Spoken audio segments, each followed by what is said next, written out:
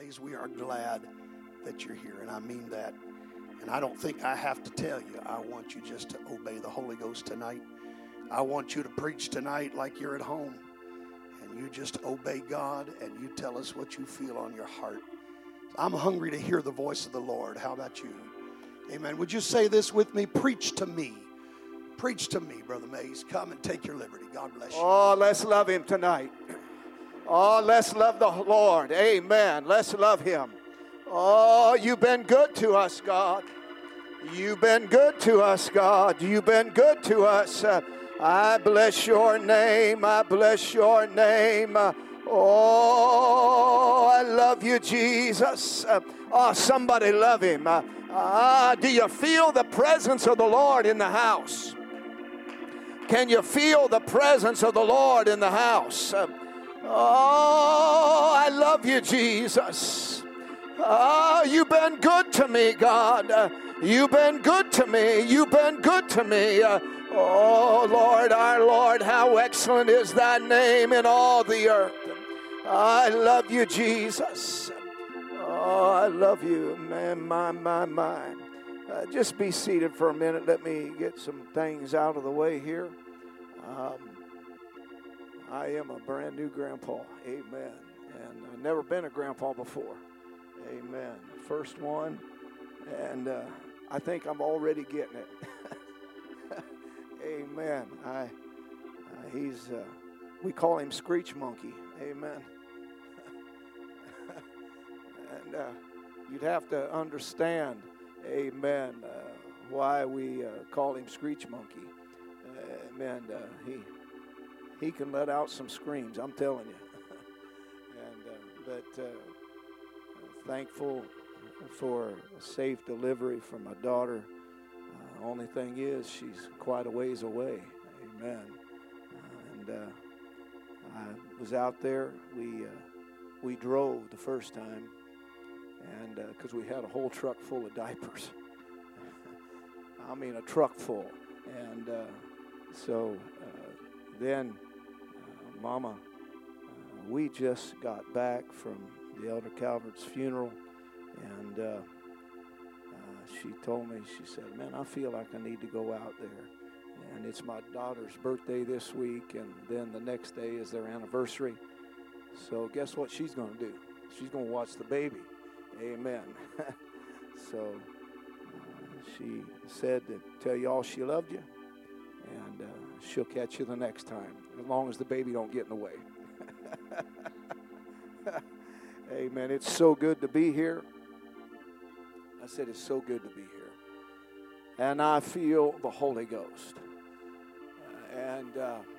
Is anybody going to help me preach tonight? Are you really going to help me preach? Amen. Let me say, to follow up on what your pastor said, I go to the doctor this Thursday, and I'm going to hopefully find out some more. And I was having what he called critical AFib. And Brother Garrett told me, he said, Brother Mays, he said, that stuff will kill you. I said, well, that's really encouraging. So, but I believe in God. Amen. The medicine that they've got me on, and they're talking about doing a procedure called ablation. And I just believe in God. Everything's going to be all right. Amen. If you have your Bibles, if you would turn me to John chapter 3, verse 8, Acts chapter 2, amen, verse number 1, and Acts chapter 4. I'm going to take three, amen, different verses of text, and I feel this in the Holy Ghost.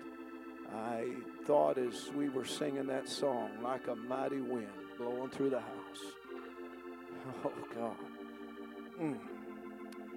John 3 and 8. When you have it, say, praise the Lord. The wind bloweth where it listeth, and thou hearest the sound thereof, but canst not tell whence it cometh, and whither it goeth. So is everyone that is born of the Spirit. Acts chapter 2, verse number 1. Everybody could almost quote this. And when the day of Pentecost was fully come, they were all in one accord, in one place. And suddenly there came a sound from heaven, as of a rushing mighty wind. And it filled all the house where they were sitting. And there appeared unto them cloven tongues like as of fire, and it sat upon each of them. And they were all filled with the Holy Ghost. Somebody say all. And began to speak with other tongues as the Spirit gave them utterance. Amen. Then Acts chapter 4, verse 31. Amen. Acts chapter 4, verse number 31. Amen. And when they had prayed, the place was shaken where they were assembled together. And they were all filled with the Holy Ghost, and they spake the word of God with boldness. Amen. In our first text reading, Jesus tells Nicodemus that the wind blows where it listeth, or in other words, wherever it pleases. And we can hear the sound of it, but we cannot tell from whence it comes or where it goes. And then Jesus adds, so it is of everyone that's born of the Spirit. In our second text reading, it's very familiar to those of us who are one God, tongue-talking apostolics, because we know for a fact that the Holy Ghost, amen, wasn't only for the 120 souls who had gathered in the upper room on the day of Pentecost. It didn't end there. In fact, that was just the beginning. We know for a fact, amen, that the day of Pentecost was not the only time that the Holy Ghost was poured out. And we know for a fact the Holy Ghost was not just for the early church, because we've received the Holy Ghost ourselves. Somebody say, praise the Lord. Amen. And so let me just go ahead. I'm going to take my time tonight. Is that all right? Our second, amen, text reading, amen, again, is in the second chapter of Acts. And in these 4 verses of Scripture, we read that when the day of Pentecost was fully come, they were all with one accord in one place. I want you to just look what happens when the church will get together with one accord. Suddenly there came a sound from heaven as of a rushing mighty wind, and it filled all the house where they were sitting. And there appeared unto them cloven tongues like as of fire, and it sat upon each of them. And they were all filled with the Holy Ghost and began to speak with tongues as the Spirit gives the utterance. Amen. Go ahead and be seated.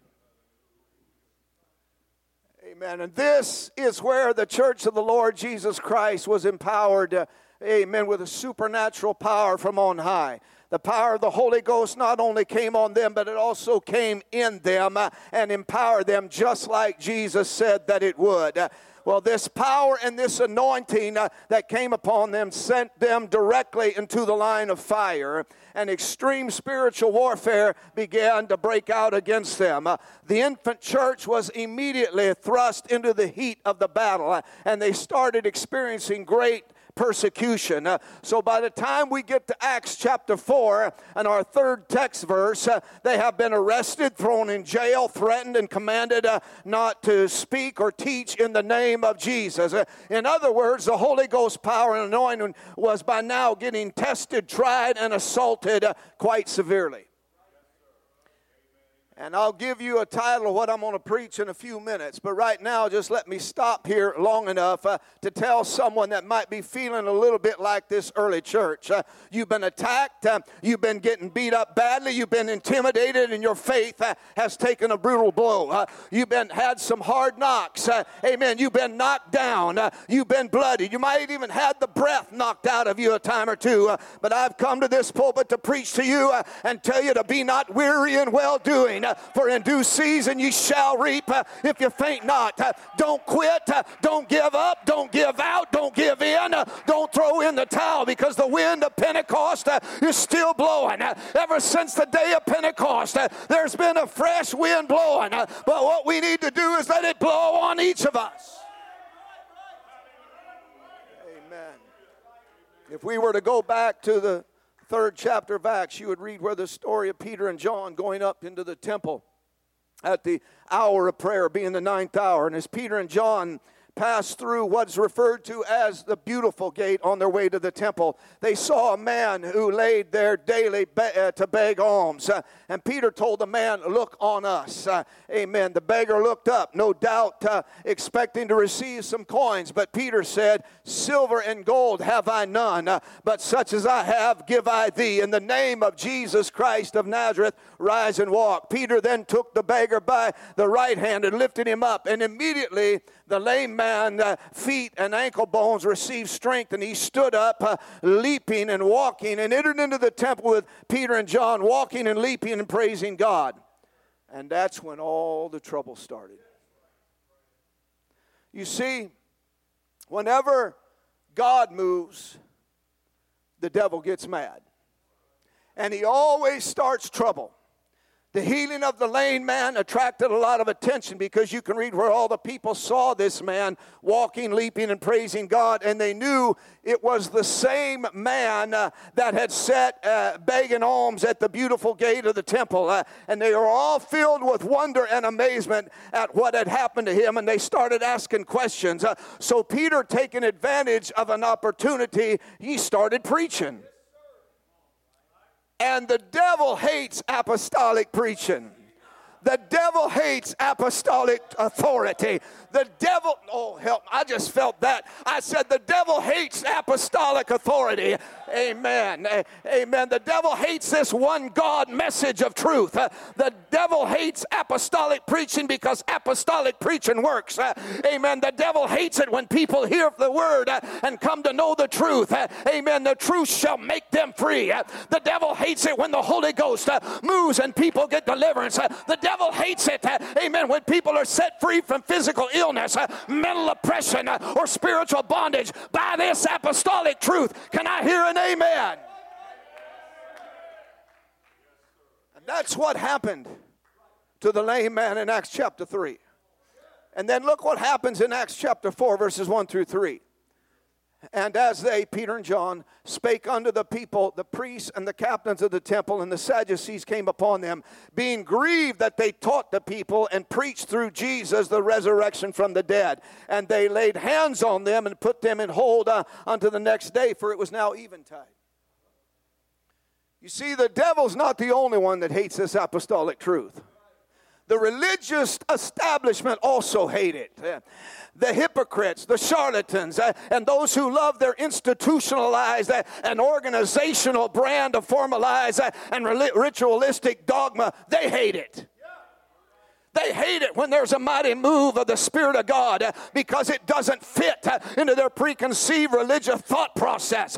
It doesn't fit into their stiff and starchy formalized ceremonial package of how they think that God should be and what he can or cannot do. And after keeping Peter and John locked up all night, the rulers and the elders and scribes, along with Annas the high priest and Cephas, amen, a whole bunch more, amen, who were either cohorts or relatives of the high priest, were gathered together at Jerusalem, and they brought those two notorious apostolic criminals into their kangaroo court system. And when they set them in the midst of them, they asked, by what power or by what name have you done this?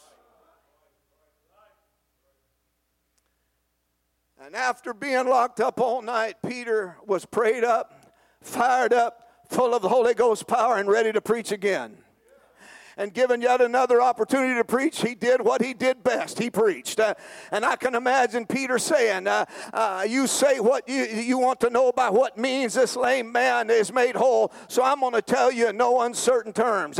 And verses 10 through 12, he declared, be it known unto you and all the people of Israel that by the name of Jesus Christ of Nazareth, whom ye crucified, whom God raised from the dead, even by him does this man stand here before you whole. This is the stone which was set at naught of you builders, which has become the head of the corner. Neither is there salvation in any other, for there is none other name under heaven given among men whereby we must be saved. The response totally blew those of the religious establishment away, and they didn't know what to do or say, because verses 13 and 14 of Acts chapter 4 tells us, now when they saw the boldness of Peter and John and perceived that they were unlearned and ignorant men, they marveled, and they took knowledge of them that they had been with Jesus. And beholding the man which was healed standing with them, they could say nothing against it. And I'm not going to take the time to read through the entire 4th chapter of Acts.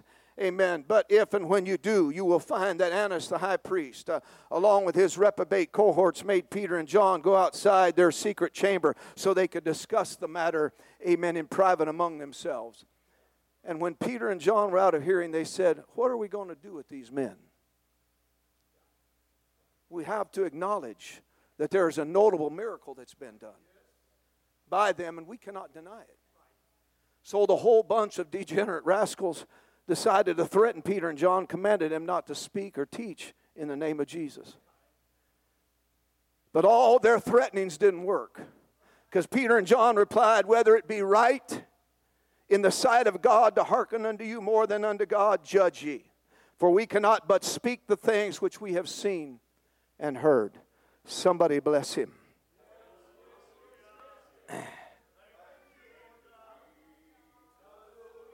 I love you, Jesus. I love you. I love you, Jesus. And so, not being able to detain them any longer, they had to let them go because they had nothing they could punish them for. They knew that they couldn't punish Peter and John for their part in the lame man being healed. So they released them, and Peter and John went back to their company and reported all that the chief priests and elders had said unto them. Now, I know by now you think I've forgotten to give you a title, or that I'm just rambling. I'm going somewhere. And yes, I'm going to give you a title in just a few more minutes. But first, notice what happens when Peter and John go back and report to the church what all has happened, amen, and what they were threatened with. Verse 24 says that after Peter and John finished telling the church about their ordeal, that they lifted up their voice to God with one accord. And verses 29 through 30, we read how they prayed and what they said, for it reads, and now, Lord, behold their threatenings, and grant unto thy servants that with all boldness they may speak the word, by stretching forth thy hand to heal, and that signs and wonders may be done by the name of the Holy Child Jesus. And now we finally come to our third text verse, amen, verse 31, which says, and when they had prayed, the place was shaken where they were assembled together, and they were all filled with the Holy Ghost, and they spoke the word of God with boldness. We know that we must have the same kind of power if we're going to be effective in reaching our world like they reached their world. We are in need of the power of God. We need God's power in our life. We've got to have that same power. We can't live an overcoming life without God's power to guide and direct, because if all we have is our own power, we'll surely fail. Yet, many people struggle through life, just getting by, never seeing the power of God move in their lives, never understanding all the power of the fullness of God is available to them. We need an infusion of old-fashioned Holy Ghost spiritual power in the church today. If we are going to win the lost, if we're going to have an impact on our community, if we're going to build this church, if we're going to do anything for God, we have to have the supernatural power of God in the church today. We have access to the greatest power of all, resurrection power. The early church had this power to change the world, so we know we need it. We have access to it, but how do we attain it? Hallelujah. Praise God. Somebody say, bless the Lord, oh my soul. We get it the way the early church got it. We pray it down.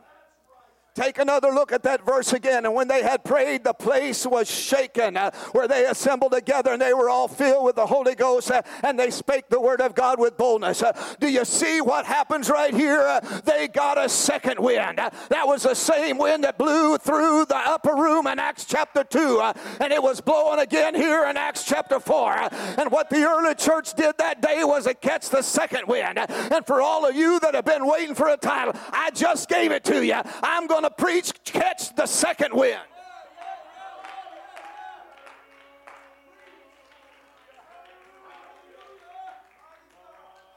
My God. There's somebody here that needs to catch the second wind.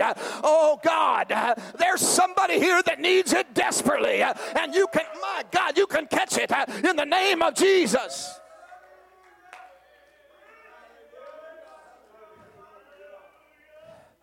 There's a phrase that we have all become familiar with, especially as it relates to a runner in a race. It's the phrase, a second wind. It's often experienced by a runner who has run until they have reached the point of exhaustion. Typically, just before they catch the second wind, most runners feel like their lungs are about to explode, and every muscle in their body is on fire and telling them to quit. Then all of a sudden, out of nowhere, and without any explanation for it, comes a sudden revitalization and energy and strength to keep running. It actually seems to be almost supernatural, and in many cases, this has actually pushed the runner into the winner's circle. Some scientists believe this phenomenon that they call the second wind to be the result of the body finding the proper balance of oxygen to counteract the buildup of the lactic acid in the muscles. Others claim it to be due to endorphin production, which others believe it to be purely psychological. Regardless of the cause of it, there is no disputing the fact that it actually happens. The phenomenon has come to be used as a metaphor for new energy and new strength at the point of exhaustion. Amen. Oh, can I hear an amen?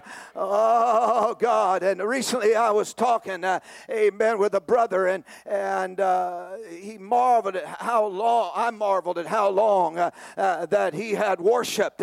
And he said it seemed like he caught a second wind. And I said, that's exactly what needs to happen to the church. We need to catch the second wind. Far too many of God's people have reached the point of exhaustion. I'm preaching to somebody tonight.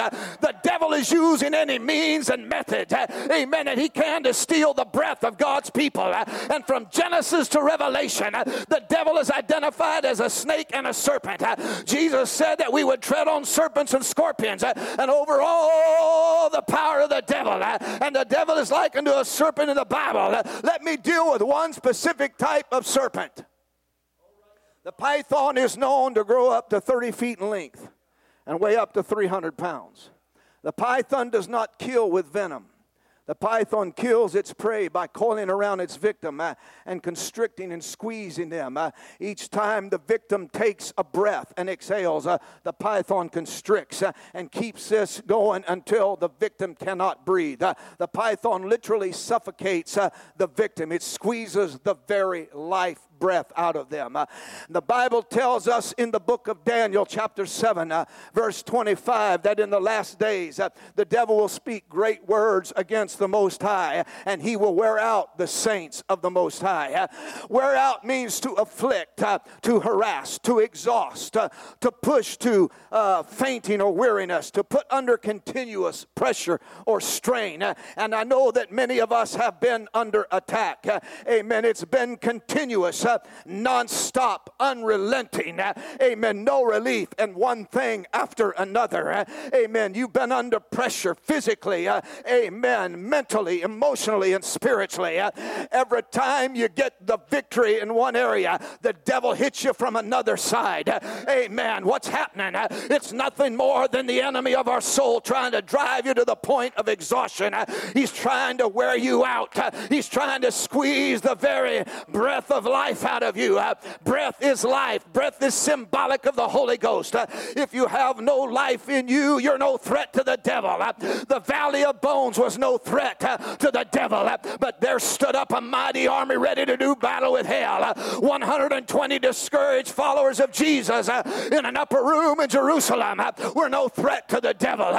But all of a sudden, the rushing mighty wind of God began to blow and fill them all with the Holy Ghost and commission them with tongues of fire, and they turned the world upside down. 300 foxes were no threat to the Philistine until Samson put them in pairs and tied them tail to tail and set a firebrand between their tails. They became weapons of mass destruction. They burned up the cornyards, the vineyards, and the olives. Amen. That's what the devil is afraid of. Can I hear an amen? The fire of God. The devil's not afraid of our programs, of our singing, of our preaching, our church attendance, our talent, even our knowledge of the Bible doesn't scare him. But what gives the devil nightmares and sends shockwaves through hell is a church on fire. Amen. A church that's alive. When the preachers are on fire, the singers are on fire, the greeters are on fire, when the sound man's on fire, the Sunday school teachers are on fire, when everything we do is driven by the wind of God, when the wind blows, that changes everything.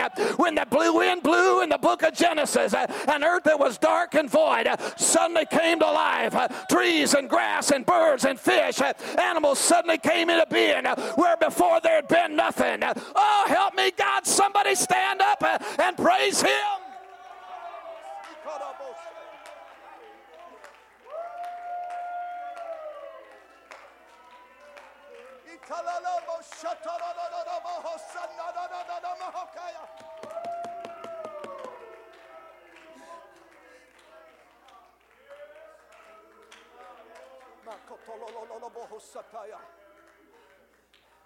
It was a wind, be seated, from God that divided the Red Sea from the children of Israel across over. It was a wind from God that closed the same Red Sea on Pharaoh and all his army. It was a wind from God that dried up the waters from the earth after the flood.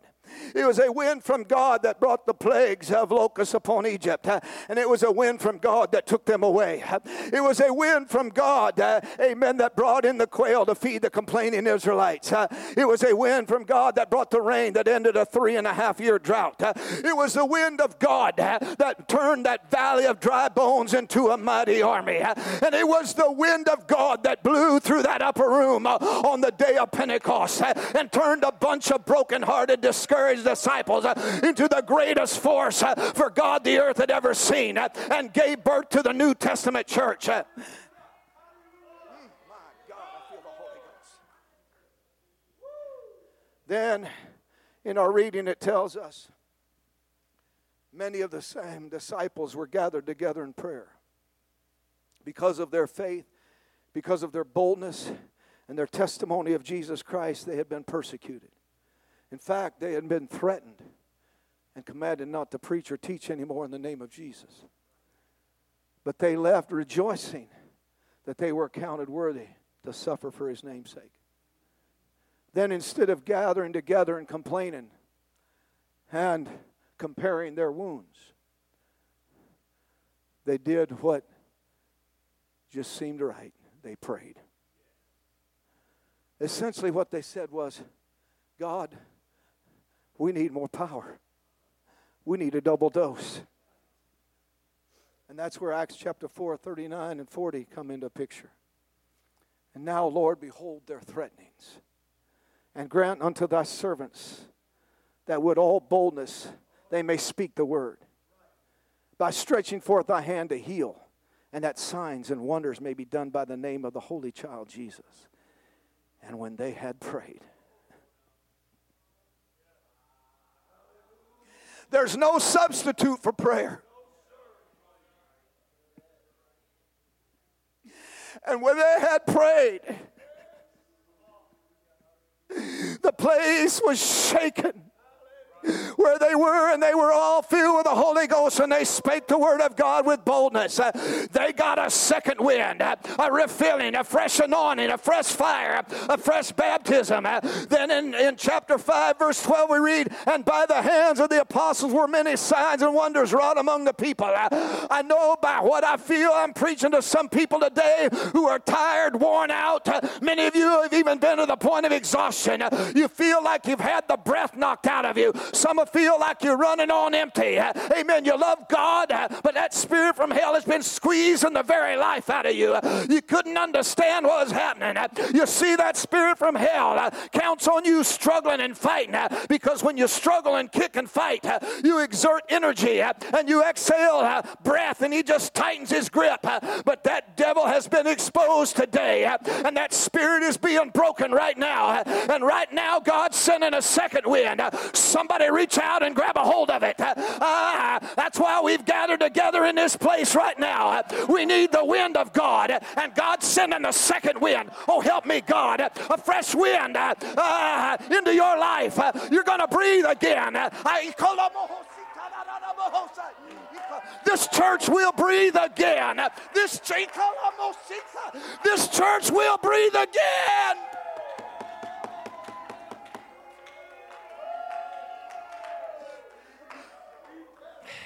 You're going to breathe again, and it's not going to be like a spiritual asthma or like you have to fight for every breath. Never has the church needed more of a fresh wind of Pentecost, a second wind from heaven, a fresh baptism of the Holy Ghost and fire. The great need of the church is a fresh anointing, a fresh fire from heaven. I'm preaching God is sending a second wind right now. You're not going under, you're going over. You're not going to be defeated. You're going to be victorious. Today we're putting the serpent under our feet where he belongs. Praise God right where you are. Lift your hands. Amen. Begin to breathe. Inhale, exhale. Inhale, exhale. Inhale, exhale. Something's breaking right now. The anointing is destroying the yoke right now. There's a fresh anointing coming your way. The second wind, the breath of God. It's not a sin to run out of gas. We've all been there. And it's not a sin to run out of breath. Amen. Breath, we've all been there. But my friend, the sin is believing you can't keep it on in your own strength and your own effort.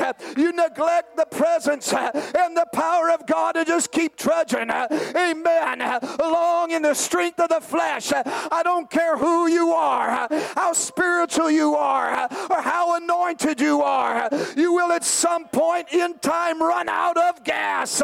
You will hit the wall. You will need a second wind. And the good news is the same Holy Ghost that appeared in Acts chapter 2 was the same Holy Ghost that filled the room in Acts chapter 4.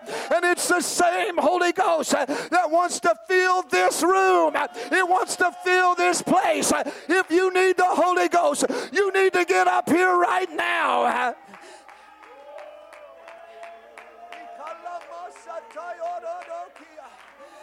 I said, come on, somebody. Come on. You need a renewing. Come on. You need the power of God. Musicians, come on. You need the power of God.